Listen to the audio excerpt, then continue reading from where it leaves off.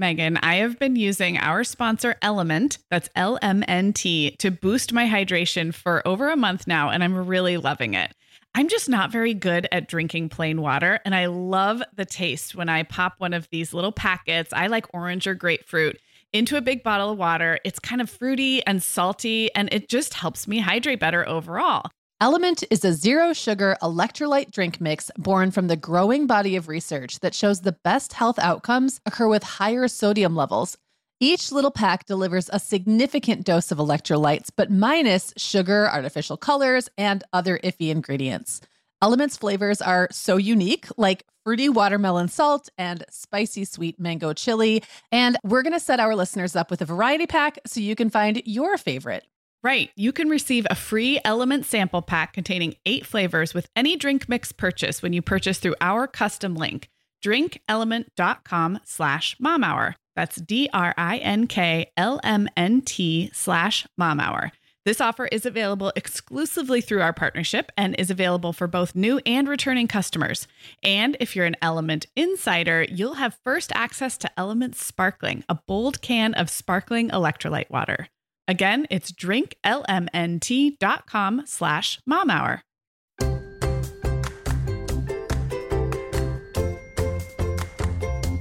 Hi, I'm Sarah. I'm a mom of 3 kids, ages 2, 5, and 7, and I live in Southern California. And I'm Megan. I am the mom of 5 kids, ages 6 through 17, and I live in Michigan. This is the Mom Hour, part of the Life Listened Network. Hey everyone, and welcome to episode 76 of the Mom Hour. I'm Sarah Powers, here as always with Megan Francis. And we are recording this in mid-November, looking ahead to holiday season 2016. And we're going to be talking about 2 kind of yin and yang ideas with our kids, and that is greed and gratitude. So how to kind of get a handle on those holiday gimmies that just come with childhood, and also how to cultivate gratitude with our families and with our kids. And what we thought in doing this, obviously, if you listen to our shows right when they come out, you also are looking ahead into Thanksgiving and the winter holidays. But we know people download and listen to this show all different times of year. And so we're going to be very conscious that these are ideas that don't go away after January, right, Megan? Yeah, absolutely. And they circle around to birthdays and other gift-giving holidays. So we have our holiday hats on, but don't click away if you found this in May. Because, absolutely. This is year-round stuff. So yeah, so we're going to spend the first half of the show kind of talking about greed. I don't even really like that word, but you know what I mean. Yeah. When kids go through phases where they just want everything they see. Gimmies. Mm-hmm. The gimmies. Yeah. And as parents, I think we have like a very strong reaction to that sometimes, but don't quite know how to process it with our kids. So we're going to talk about that. And then we'll kind of shift to gratitude and how we kind of cultivate that in our families. So That's the plan for episode 76. Okay. Well, the toy catalogs have started arriving in my house. And I'm going to actually put a positive spin on toy catalogs for a second. We'll just kick it off with this. I let my kids circle and pore over the toy catalogs as much as they want. And to them, it's like a really fun activity and sport. They know that they're not going to get everything that they circle, but I kind of want to poke holes in this idea that kids shouldn't want things, or that we've got to curb that instinct, because as adults, we want things too. Like when the Pottery Barn catalog arrives, it's eye candy for me too. And that's why adults have Pinterest and window shopping, don't you think? I think so. And I think too, like I'm exactly the same way. And I think that there's an element of fantasy in that almost feels like you got it.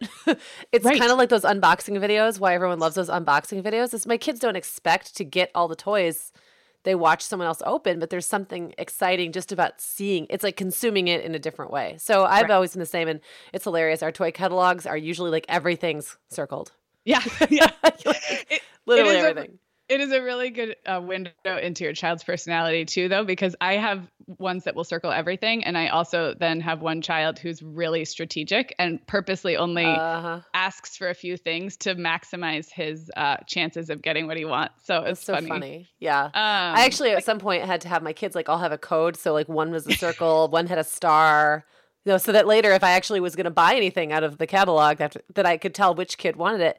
The funny thing is, I literally never make purchases based on catalog circling anyway. It's kind of like go through and circle everything, and then this is probably going to end up in the recycling bin. Yeah, we're the same way. I will say I'll peek, and it does sometimes give me ideas. And I think last year in a holiday episode, I mentioned that it's great to get on the mailing lists for really quality toy catalogs. I mean, the kids would love everything. They'll take the Target circulars that come in the newspaper too. But I've mentioned some of my favorites: Lakeshore Learning, One Step Ahead, Magic Cabin, which is the really Waldorfy, hippie one that I love. So if you can get on some of those mailing lists, I don't really end up ordering either very often, but it can give you an insight if you're looking for gift ideas for your kids. Right. You could be like, oh, they're into that. So yes, wish fulfillment, fantasy shopping. I just want to point out that adults do the same thing, and wanting stuff is, I don't think that that's something we have to necessarily curb. It's more about, I don't know, what am I trying to say, Megan? Well, it's not wanting stuff is fine. It's just understanding we can't have everything that we want in a passing, have a passing fancy for, and it doesn't actually bring joy to our lives just to get everything. Sometimes there's just joy in looking at it and going, oh, that's so cool.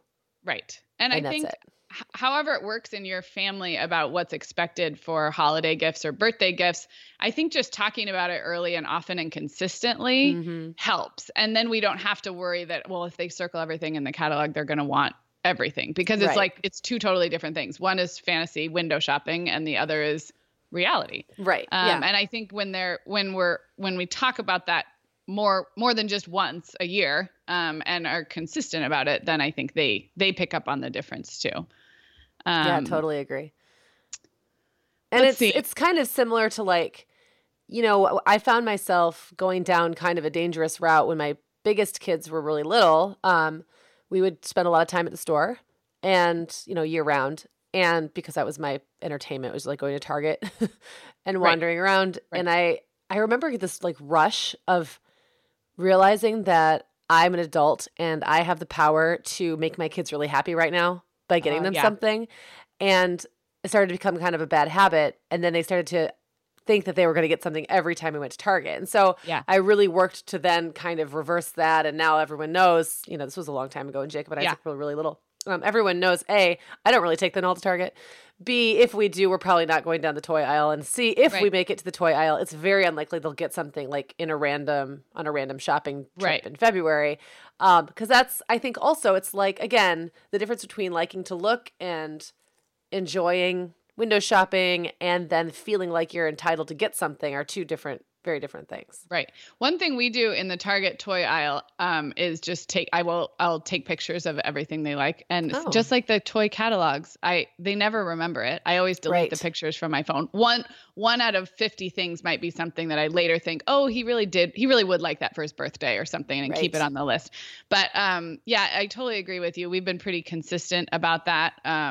And I don't mind going into the toy aisle. It will sort of be the carrot at the end of the stick for making it through a Target run, but without any expectation of buying, but just looking and browsing. And then, taking cell phone pictures is kind of how it's the equivalent of circling it in the catalog. That's smart.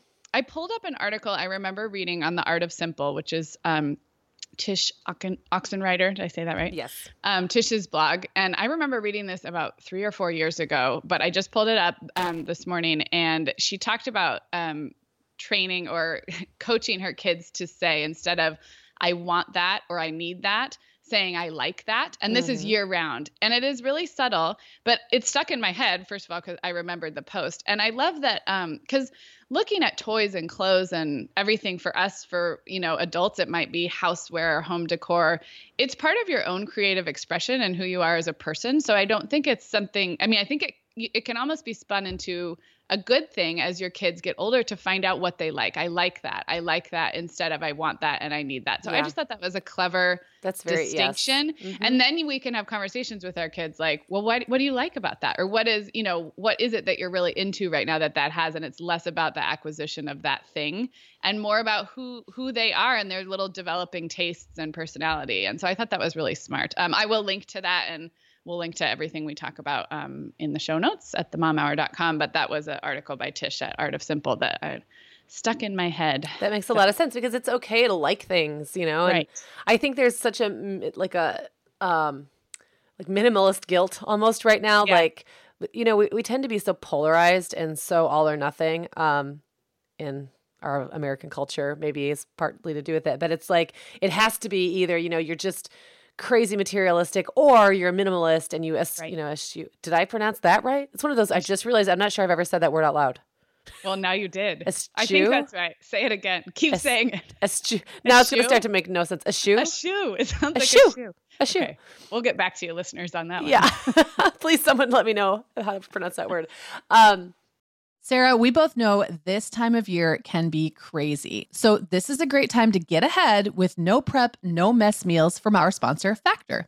I love how these meals are ready to eat and delivered right to your door. I mean, you can't beat that convenience, but most importantly, they're seriously delicious. Yeah, Megan, I agree. Our whole family was impressed with the quality and flavor of Factor meals we tried. And it turned out to be a great option for my teenagers when they got home late from a theater practice or came home from school super hungry. There's zero prepping, cooking, or cleaning up. Factor meals just need to be heated for about 2 minutes and they're ready to go. Yeah, and for any listeners with wellness goals this month, Factor has 6 menu preferences to support your lifestyle. Whether you're trying to boost your protein, avoiding meat, or simply focusing on well-balanced meals. And you can pause or reschedule deliveries to fit your lifestyle. Make today the day you kickstart a new healthy routine. Head to factormeals.com/momhour50 and use code momhour50 to get 50% off your first box plus 20% off your next box. That's code momhour50 at factormeals.com/momhour50 to get 50% off your first box plus 20% off your next box while your subscription is active. Okay, Megan. Well, over here at the Mom Hour, we are big fans of our sponsor, Our Place. In fact, you, me, and our team member, Katie, were all comparing notes on our favorite product. Katie was telling us that even though she's packing up to move her family to a new house, she cannot put that mini perfect pot from Our Place into the boxes yet because she's using it like every night. Well, as someone who also has a perfect pot, I got mine as part of their mini home cook duo set. I get it. It's nonstick, which is key, but it also has all these handy features like a steam release lid with a built-in strainer and this nice beechwood spoon that nests on the handle in this perfect little peg. Okay, well, I didn't get this pot, but now I want it. That sounds so great. Our Place's cookware is great to cook with, beautiful to look at, and healthier for us as well. All of Our Place's products are made without PFAS, also known as forever chemicals. In addition to their cookware and tableware, Our Place is also making waves with their Wonder Oven, the most stylish all-in-one air fryer and toaster oven. Again, free from the forever chemicals found in many of those air fryers. Listeners, Our Place offers a 100-day trial with free shipping and returns, and we've got a great deal for you. Go to FromOurPlace.com and enter the code MOMHOUR at checkout to receive 10% off site-wide. That's FromOurPlace.com, code MOMHOUR. But it doesn't have to be so, you can work towards simplicity and being a smarter consumer. I like to think of it as instead of being not a consumer or consuming less, just being more smart about it. Because again, it's like, you can buy stuff. That doesn't mean everything is worth the purchase, and not everything's going to make you happier. And I think kids, especially, and this is kind of more holiday focused, and I'm not sure if it's where we're supposed to be going with this right now. It's okay. Sarah, am I allowed to go off the reins here? Yeah. I think a lot of times and this is why something that I saw happening, like when Jacob was like his first birthday, it was one of those crazy blowout, and it wasn't or maybe it was Christmas, and we went to like a family Christmas, and he was one of the very first, like kids of our his generation. Right. Of those cousins. And so like everybody, my aunt and like grandmas and everybody bought him a million gifts. And there was this huge pile of gifts under the tree, and they were mostly for a 1-year-old. And I like watched him opening stuff and losing interest. And, you know, there's the diminishing returns. Like you peak. And then after that, it's just stressful because really he just wants to play with stuff now. Right. And I thought, okay, I can see already that this is not the way to go. Like this is going to end up in the end not making it easier for him to see the distinction between getting something that really is going to bring you joy and just getting a bunch of junk. So not that it was junk, but just it starts to look like junk. Yeah. You know?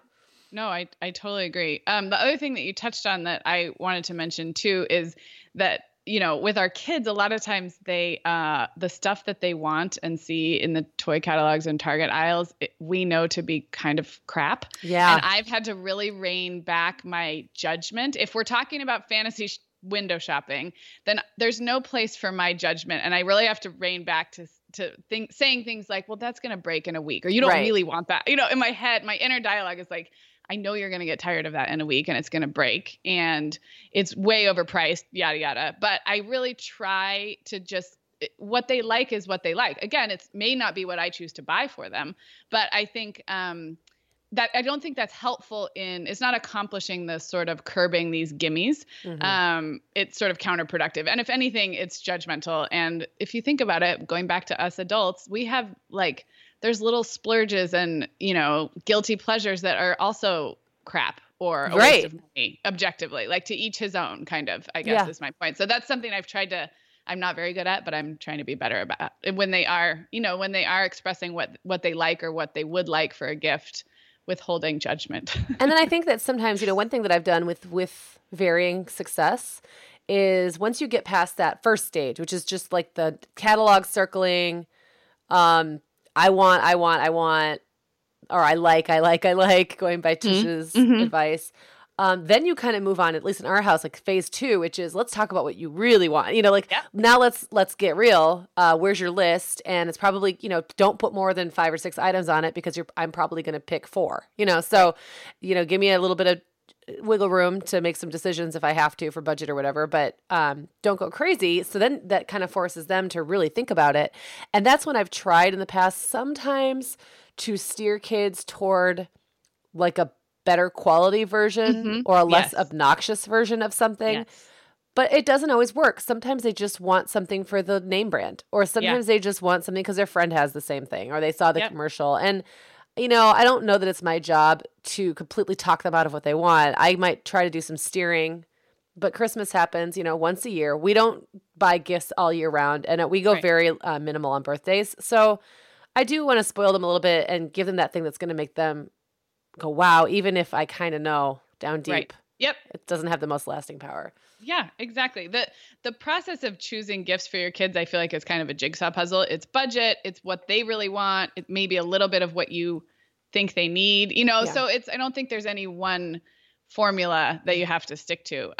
Another thing you just said that I really want to emphasize is that you guys have your set of family rituals and values about how you give holiday and birthday gifts. And if you think about it, most families probably do. But I think that's huge for kids to kind of come to expect the same, relatively the same thing every Christmas. Because as kids get older and wish lists get more expensive, you know, maybe when they're littler, the gimmies are more about, I just want as much as possible. Right. But that just morphs into more expensive things. And I think the earlier we can be consistent and also kind of transparent, you don't have to say, well, we can't afford that. Right. But there's ways to say, well, in our family, we shoot for 3 or 4 gifts per kid. Or in our family, you know, Dad and I set a budget at the beginning of the year and here's what I think it's again, it's not one lecture once a year, but the more they see us making those choices in a smart, conscious way, the more consistent it is, the less potential disappointment or just, you know, like one Christmas it's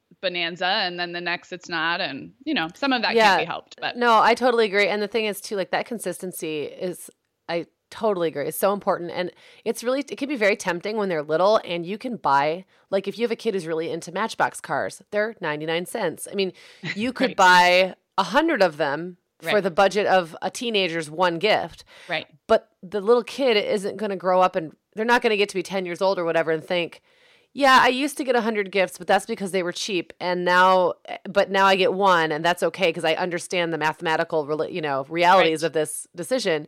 it's not like whatever expectation you set, kids are kind of simple in the way they think about that kind of thing. And they're not going to do the math or even understand that the gifts they were given maybe were less expensive when they were little. It took me parenthood to figure that out. So, you know, I remember thinking like as a kid, it's so funny now. I remember standing in the, in Target line, or it wasn't even Target then, it was probably Kmart, and looking at My Little Ponies and wanting one and thinking to myself, like, my mom could never afford to get me one of these unless it was Christmas. And it's so funny because now I look back and I'm thinking, you know, we didn't have a lot of money, but she still could have. Right. She could have bought me a My Little Pony. She didn't for her own reasons, which I totally understand and respect. But I had no idea, like I had no context for what the actual cost of that was. So, No, I totally agree. Another thing that I wanted to bring up too was as we move through the holidays and there's all of these different parties and events and things that you can do, I think it's easy for a lot of them to be consumption based, like going to sit on Santa's lap. We've talked about this, I think, last year.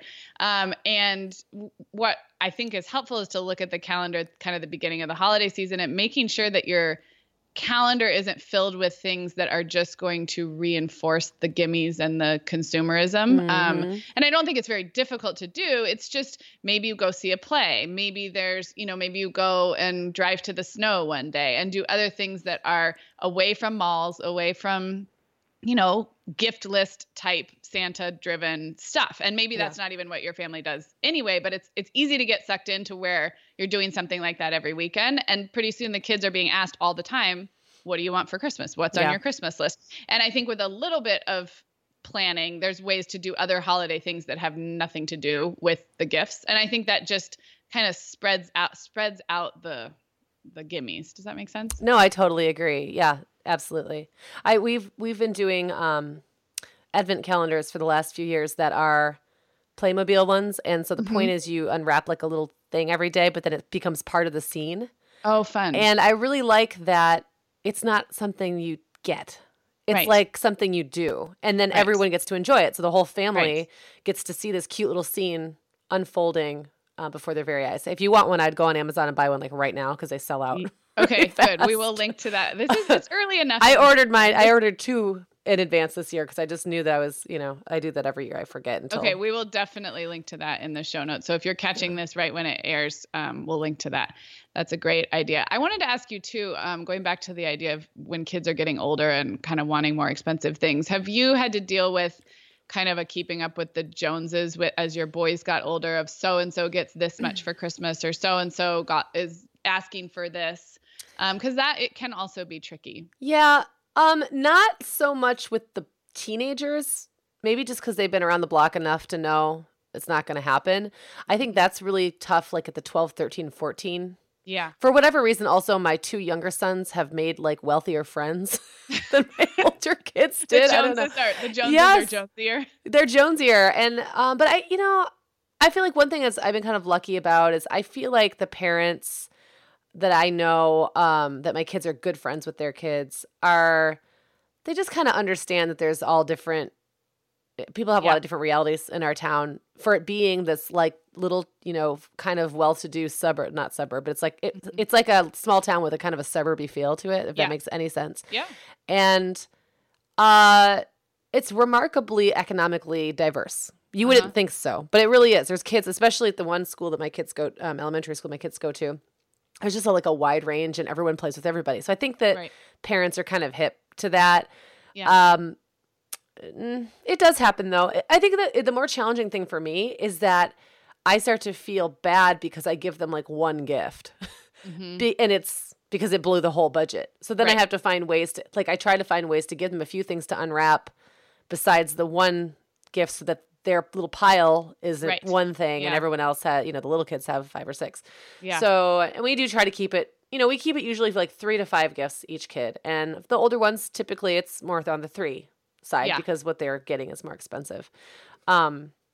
So yeah. And I do not worry about making everything completely like down to the dollar, fair and equal. I think that that's a recipe for a lot of frustration. And I've known families where they do that. And then, you know, then you feel obligated just to buy stuff just to get one kid up to a certain level and, or not buy something another kid really wants And that would be a really great gift because then that would be unfair. And I just don't believe in that kind of fairness. I'm more like, in the end, it all evens out. I would rather get you the one thing you really, really want and that really speaks to who you are, even if it's a little more or less expensive. And I think, I don't think kids are comparing price tags. Right. No, I 100% agree. But it's amazing how I think that's a pretty consistent parenting experience is if you have more than one child, is the fretting over making it fair in some way, whether that's dollar value or the number in the pile. Yeah. So I try to keep it fair. Like, and I'm one of those people who shops and then sticks stuff in a closet and then shops again and sticks stuff in a closet. So a few days before Christmas, I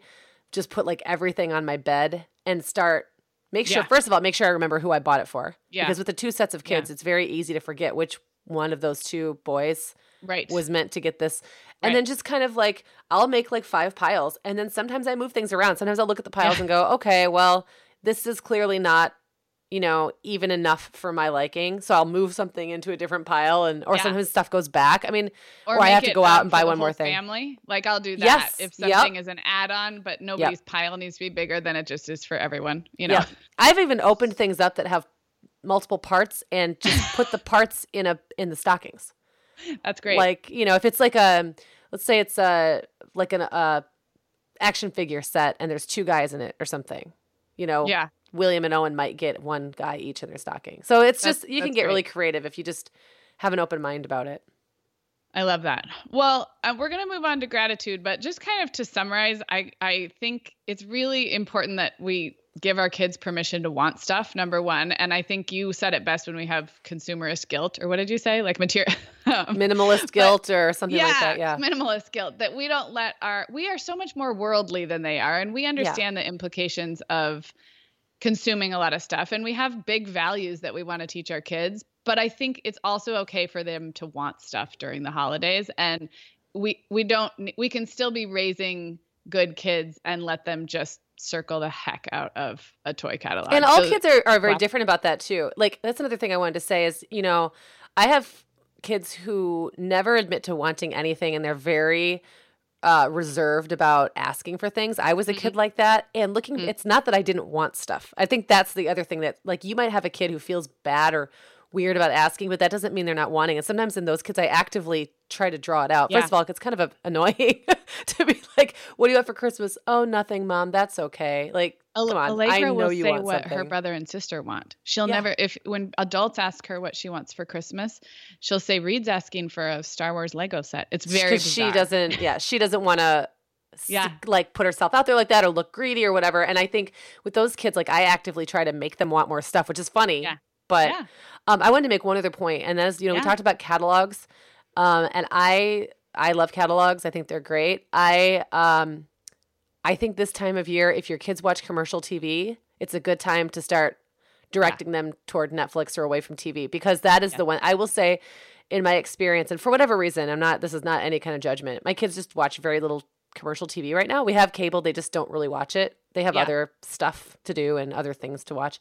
But when the Christmases that my kids have had access to commercials have been some of the most annoying, begging, something about a 30-second TV ad is so different from looking at something in a catalog. It's like night and day.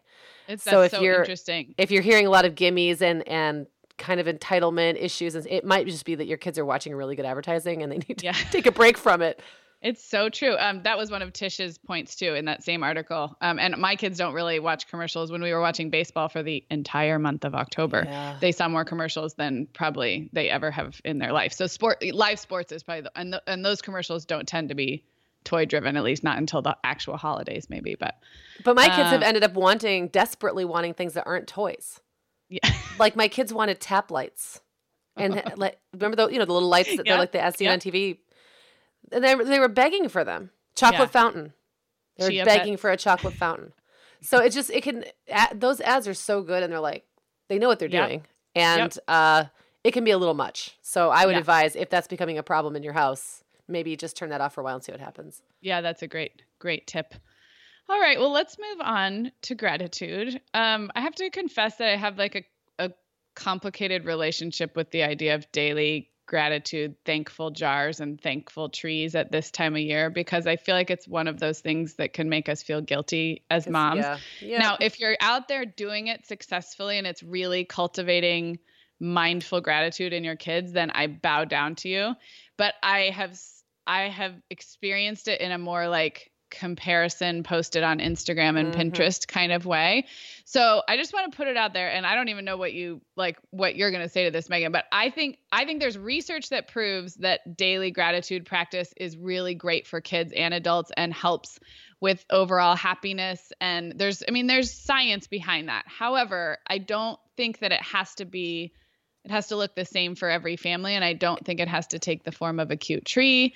And yes, I don't it doesn't think have to be a project every November, starting from the beginning.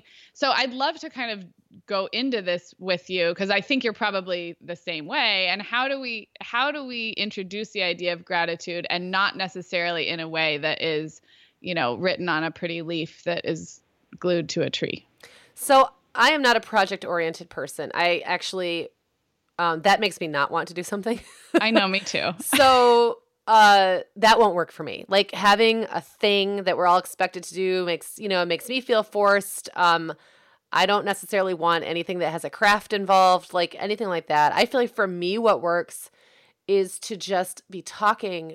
And this goes with the greed or the gimmies and the gratitude. They're hand in hand.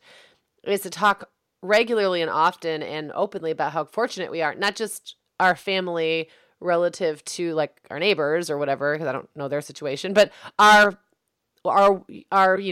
first world nation compared to others, and just like how grateful and lucky we are for what we have. But I don't do it in any kind of organized way like that.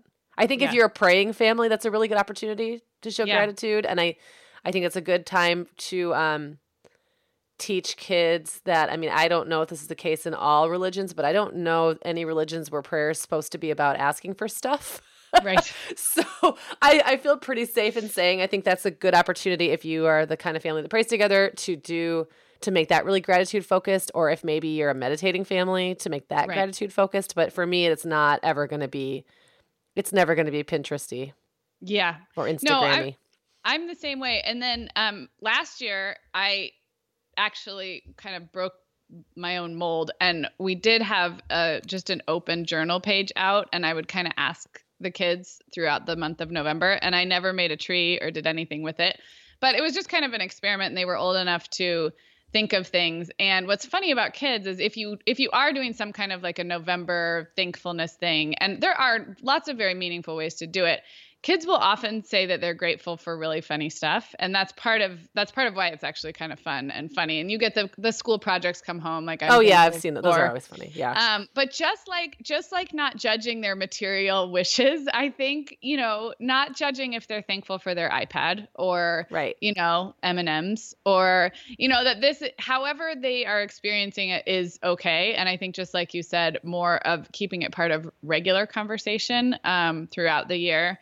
And then if you have a project that goes along with that, great. If you don't, you're not a failure, I think is the idea. Also remembering that little kids don't have the big picture yet. So being grateful for their iPad is not only okay, it's the only thing that they know. So I think we have to remember that this is, again, we say it all the time on the show, we're taking the long view, and it's not, a 4-year-old isn't going to have the context for how lucky we are in the first world. That doesn't mean we don't start to introduce the conversation, but they get to be thankful for whatever they're thankful for. They do. And another thing I think that you really need to keep in mind is that kids are so different, and so are parents. So like a daily gratitude practice it's really never appealed to me like the way it's done on Facebook in November, generally speaking. Right. Because honestly, this is something I was born with, and I can't, I'm not taking credit for it, but my natural predisposition is toward optimism and just kind of like liking life. Even when things are hard, I'm usually able to kind of see around that and focus on good stuff without having to really externally practice that. It just kind of happens for me. But I have kids who are kind of like Eeyores, and those kids also, I think that something like that, maybe a more strategic or more, I don't know, scheduled or planned with those kids can actually not only be a good way to help those kids like find more gratitude, but also to find some common ground. Because I will say I get really frustrated with I have one in particular who's just like, glass is always half empty, like nothing's ever fair. Great kid and not an unhappy kid, just kind of tends to focus on negative a lot. And that can come out in stuff he doesn't have or stuff he wants. You know. So I think when I find myself being like, oh man, you have no idea how great your life is. And it's not helpful for me to tell him that. Like, that's not helpful. But it might be, it is more helpful to ask an open-ended question and have him talk about it. Like, and then we both kind of, there's like little common ground instead of me just lecturing him and him being like, now feeling bad because he doesn't feel happy that he has, heat. Yes. Or running water. Like, he's not waking up and jumping out of bed like, guess what? Yeah. I get to take a shower today. I mean, he doesn't care. That's not exciting for him. And I don't want to make him feel bad about that, but it does frustrate me. So yeah, no, I love that. Okay, Megan, like many of our listeners, I'm sure I've been doing some spring cleaning in my closet lately, and it always feels so good to get rid of clothes I'm not wearing, things that don't fit or that aren't my style anymore. But you know what I realized? All of my Vionic shoes are always in the keep pile. They just tick all the boxes. They're cute, comfy, high quality. They last forever. And I love growing my Vionic collection, especially with the latest styles from their Vionic Vitals collection. The Vionic Vitals collection offers daily wear styles designed for elegance, comfort, and versatility. We both love the Uptown loafer, which collapses flat, so it's perfect for travel. The Chardonnay heeled sandal, which I know you love, Sarah. The Walk 23 classic sneaker, which our team member Katie gets compliments on all the time. And the Willa slip-on flat, one of my favorites, which comes in 12 colors for any outfit. Yeah, I need to get the Willa slip-on flat. That's next on my list. Well, listeners, if you're ready to try the shoes we're always raving about, use code TheMomHour15 at checkout for 15% off your entire order at VionicShoes.com when you log into your account. That's one-time use only. Vionic Shoes, wearable well-being for your feet. Sarah, our sponsor, Hiya Health, makes a kids' daily multivitamin that parents can feel great about giving their kids because they have no added sugars or dyes. And our kids who have tried Hiya vitamins have loved them, which is important, right? Because what good is a bottle of vitamins that your kid won't take? Hiya was founded by two dads who didn't like the ingredients label on some of the popular children's vitamins they were seeing on store shelves, so they got to work developing a formula that would help fill the most common nutrient gaps in modern kids' diets. Hiya's Chewable Kids Vitamin is made with a blend of 12 organic fruits and vegetables and then supercharged with 15 essential vitamins and minerals. They're also vegan, dairy-free, allergy-free, gelatin-free, and nut-free. Hiya manufactures their vitamins right here in the USA with globally sourced ingredients, and then they ship their chewable vitamins directly to your door on a pediatrician recommended schedule. We've worked out a special deal with Hiya for their best-selling children's vitamin. You're going to get 50% off your first order. To claim this deal, go to hiyahealth.com/momhour. This deal's not available on their regular website. Go to hiyahealth.com/momhour and get your kids the full body nourishment they need to grow into healthy adults. One book I wanted to mention, going back to what you said about teaching kids about how fortunate we are, especially in the first world, is we have a book called A Life Like Mine, Children Around the World. I think I'll link to it on Amazon. It's a DK, it's published by DK and then in partnership with UNICEF. And it is just like those other DK encyclopedias where it's picture driven, but for, I would say any, kids from even 4 on up, even if they're not reading. And it's all different countries all over the world and just how normal kids live. It's not a heavy-handed look at extreme poverty. And I'm sure an older child who's really interested in human rights and stuff, you could go deeper with that. But it is just like goes through the atlas through the world and how little kids their age live throughout the world. So again, I don't think things that are lecture driven or heavy handed go over too well, but it's not a bad book to just have out. I don't think we can expect it to give them this aura of worldliness and gratitude at a young age, but it's very powerful because of the images. And it's not just about poor countries. It's just more about the differences in how little kids how they go to school, what they eat for breakfast, live throughout the world. So I will link to that in the show notes. I think it's a cool book. I'm sure there are others like that. But again, kind of keeping these concepts throughout the year, talking about it regularly as much as possible.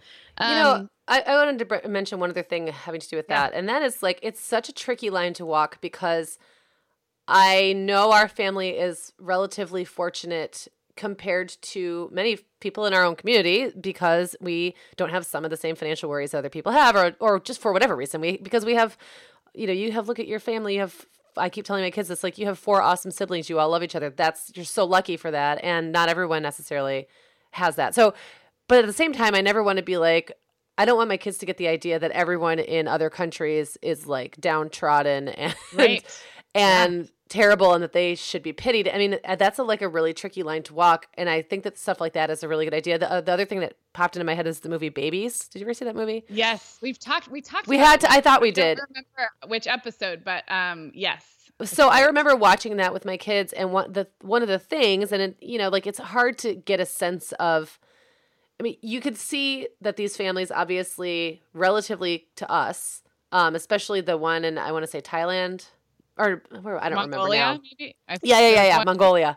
Yes. And I was looking at them thinking, okay, so they don't have the same level of material possessions that we do, obviously, but that's not to say that they are downtrodden or that they're like not loving their life. And what I loved about that movie, there's like no judgment at all. It was just, there was no value judgment on anything. It was just like, these are how babies live, and these are babies crying, and these are babies being happy. There was no Sally Struthers like soundtrack, in the back with like you could save a child.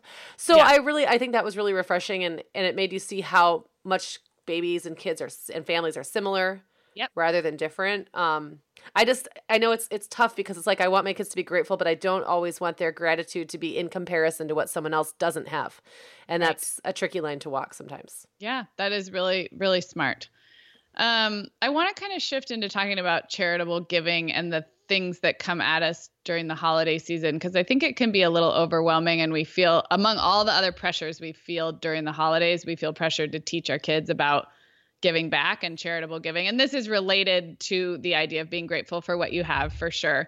But I mean, I'm curious how you have handled this. I guess in brief, I find it most effective when we can pick 1 or 2 things and do them meaningfully.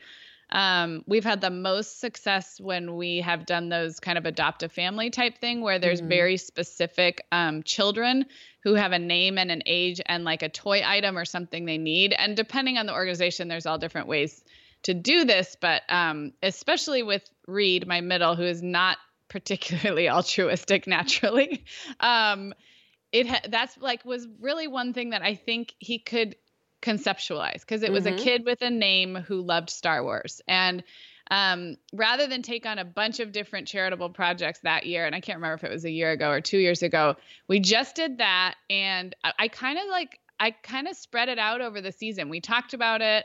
We kind of thought about it for a while. Then we made a special trip to Target to pick it out. We kept the kids involved. So that's what's worked for us. But have you felt some of that overwhelm where there's like a food drive at every place? Yes. And, you don't want to not participate, but to keep it meaningful and not just have it be one more thing that gets lost. And to also be wise. I mean, that's another thing. I think there's like this knee jerk, you're going through the Wendy's drive-through, and they're like, would you like to donate $1 to whatever? And then you feel like a jerk if you say no. But I know nothing about the organization. I don't know anything. So it's easy sometimes to try to want to say yes to everything because it all sounds good and it all sounds like nice giving, and shouldn't we do that? But it is overwhelming. And that's the same with there's a million toy drives. And I have also found that it's easier and more concrete when there's an actual family attached to it. That's been a thing we've done. We've done things like just leave a huge tip at a restaurant where I know the waitresses aren't making much in tips. I've worked at those restaurants. And to me, that's a very personal thing. And it can be a little spontaneous, and the kids can kind of be part of it. And I also this year have decided I'm really going to take the pressure off myself of feeling like I have to do holiday related giving because there's so much need all year round. Yes. I would honestly rather almost wait until January and when I'm making like my year plan for the year to factor that in throughout the year and to have my kids involved in that. It helps everyone because right now organizations are slammed. Everyone's getting stuff and money and time donated. But in January, the majority of that's going to dry up. So how can I be involved in a way that helps people when there's no holiday involved? I totally agree with that. And it just made me think of the internet has made this a lot easier in so many ways. And I know there's a local organization for pediatric cancer here in Orange County that has really cool ways for kids to get involved. And our kids did a fundraising little cupcake sale with neighbor kids. And it was one family's idea, but first of all, it wasn't at the holidays or any particular time. And it was local and the kids did it together. So I just 100% agree that it doesn't have to be during the holidays and in fact can be a better quote unquote lesson for our kids any time of year for sure. Yep, absolutely. The more local and the more tangible, like we talked about with buying a toy for a family, I just think for little kids is so much easier for them to get it. And also we don't have to expect them to get it when they're little. I don't think I fully really understood a lot of this until I was an adult. And I grew up in a family that was pretty conscious about giving and including us in the process. And I just think it's a maturity thing in some ways, don't you think? Yeah, absolutely. We expect a lot of our kids. Sometimes it's not really age or developmentally appropriate. Exactly. Yeah. So it doesn't mean you don't make a daily practice or put rituals and traditions in place around it, but the expectation that they're going to get it. And like you said, every kid is different. There are some kids who are really quite worldly and mature and altruistic in that way. And there are many, many who are not. So all we can do is make it a part of our family and then kind of trust that they will get there. Yeah. And there are also kids who see the world as if somebody gets something, that means it's taken away from me. And I've also realized that is not something they are taught. That isn't like an inherent thing. Yeah. Because having 5 kids, it's so interesting to see the way they all internalize different values so differently. And it kind of takes the pressure off because I realize like I didn't do it. If I have a kid, it seems like he's greedy or like selfish because he's afraid if someone else gets something, he doesn't get it. And then the kid 2 years older or younger than him has a completely different worldview. Yeah. I didn't do that. Yeah. That is just a part of who that kid is. And that's okay. Like they can be taught to, I guess, work with that and still be a giving person, but you don't have to feel bad or irritated or just disappointed with them because they didn't get it at the age of 6 or 8 or 10, Right. So. Yeah.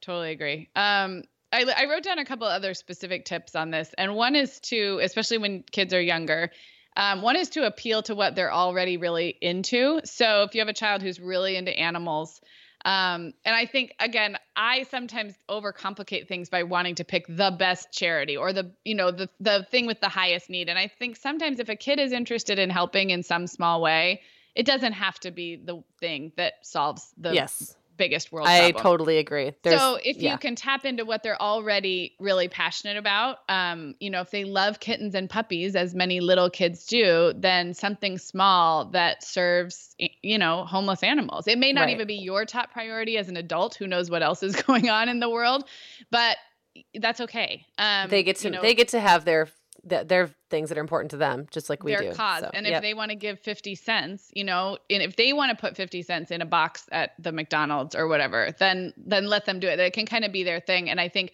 letting it be something that they're already interested in. Reed loves the ocean and he's really interested in like environment type stuff, like kind of probably is worried about pollution at age 6. So he kind of has this natural interest in.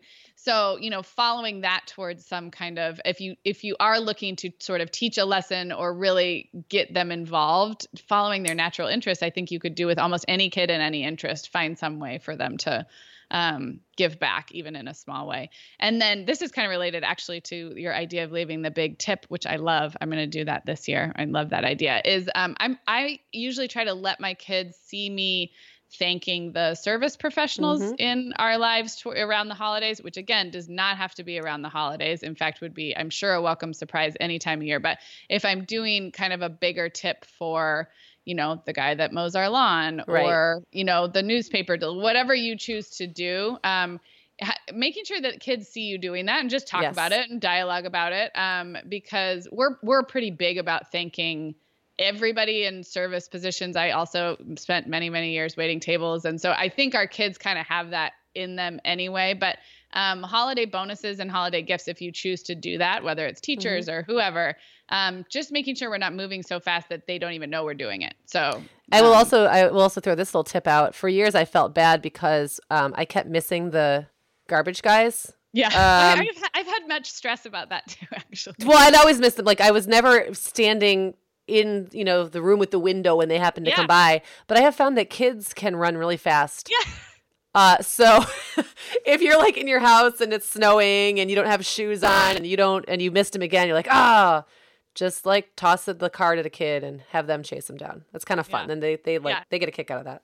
Yes, agreed. And every year it sort of even comes to a surprise to me how many people like that I want to thank in some little or big way. So it's just a good reminder, I think, even for adults, at all of the different types of people who make a difference and deserve a thank you. And whether you choose to do that at the holidays or all year round or both, but including kids in that, I think is good. There is another book that I have not read but wanted to mention because it's on my list, and it's only a year or so old. It's called The Opposite of Spoiled. I'm going to read the whole title. Raising Kids Who Are Grounded, Generous, and Smart. And it's been reviewed by a lot of parenting people that I really follow and trust. So I have not read it, but it's on my list. And so if anybody wants kind of a parenting related book, this one comes highly recommended. I'll link to it in the show notes. It's by Ron Lieber, called The Opposite of Spoiled, and I would like to read it. So yeah, any other final thoughts on kind of gratitude and giving this time of year or no year round? Think we covered everything. All of it. We are, yes. We're grateful. We're grateful for you guys listening. Yeah, we sure are. And this holiday season, I'm going to be looking for some ways to draw listeners' attention back to some of our older episodes about the holidays. So if you're catching this and you want more about giving kids gifts or making gift lists, just type holidays into the search bar at themomhour.com, but also look over the next couple of weeks. I'm hoping to either rerun some episodes or just find other ways to bring them to you guys in your email or whatever. So stay tuned for that.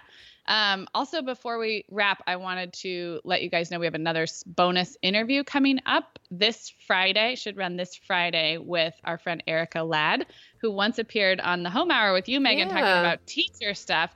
But I interviewed her about their foster care to adoption story, which is a really, really cool story.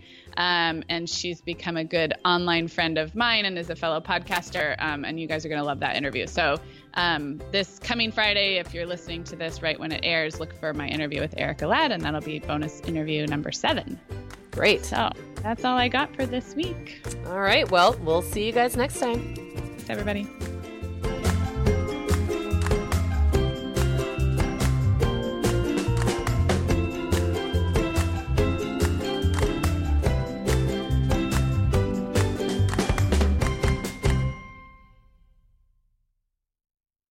Guess what, Megan? Over 10,000 teens are already using our sponsor, Erica, to help them unplug. That is amazing. Erica, that's Erica with a K, is the social media health app for teens that gives them the tools to unplug whenever they need to for improved health, study focus, sleep, and daily balance. It's so cool how this works to hide distracting apps from your phone at the touch of a button, keeping them out of sight and out of mind without deleting your data. Yeah, teens really get that social media comes with risks, including addiction, and Erica helps them build healthy habits and self-regulation that will benefit them their whole lives. Tell your teens about Erica and save 20% on the Erica family plan with promo code TheMomHour. Go to erica.app and search for plans. That's Erica with a K, ERIKA.app, and use code TheMomHour to save 20%.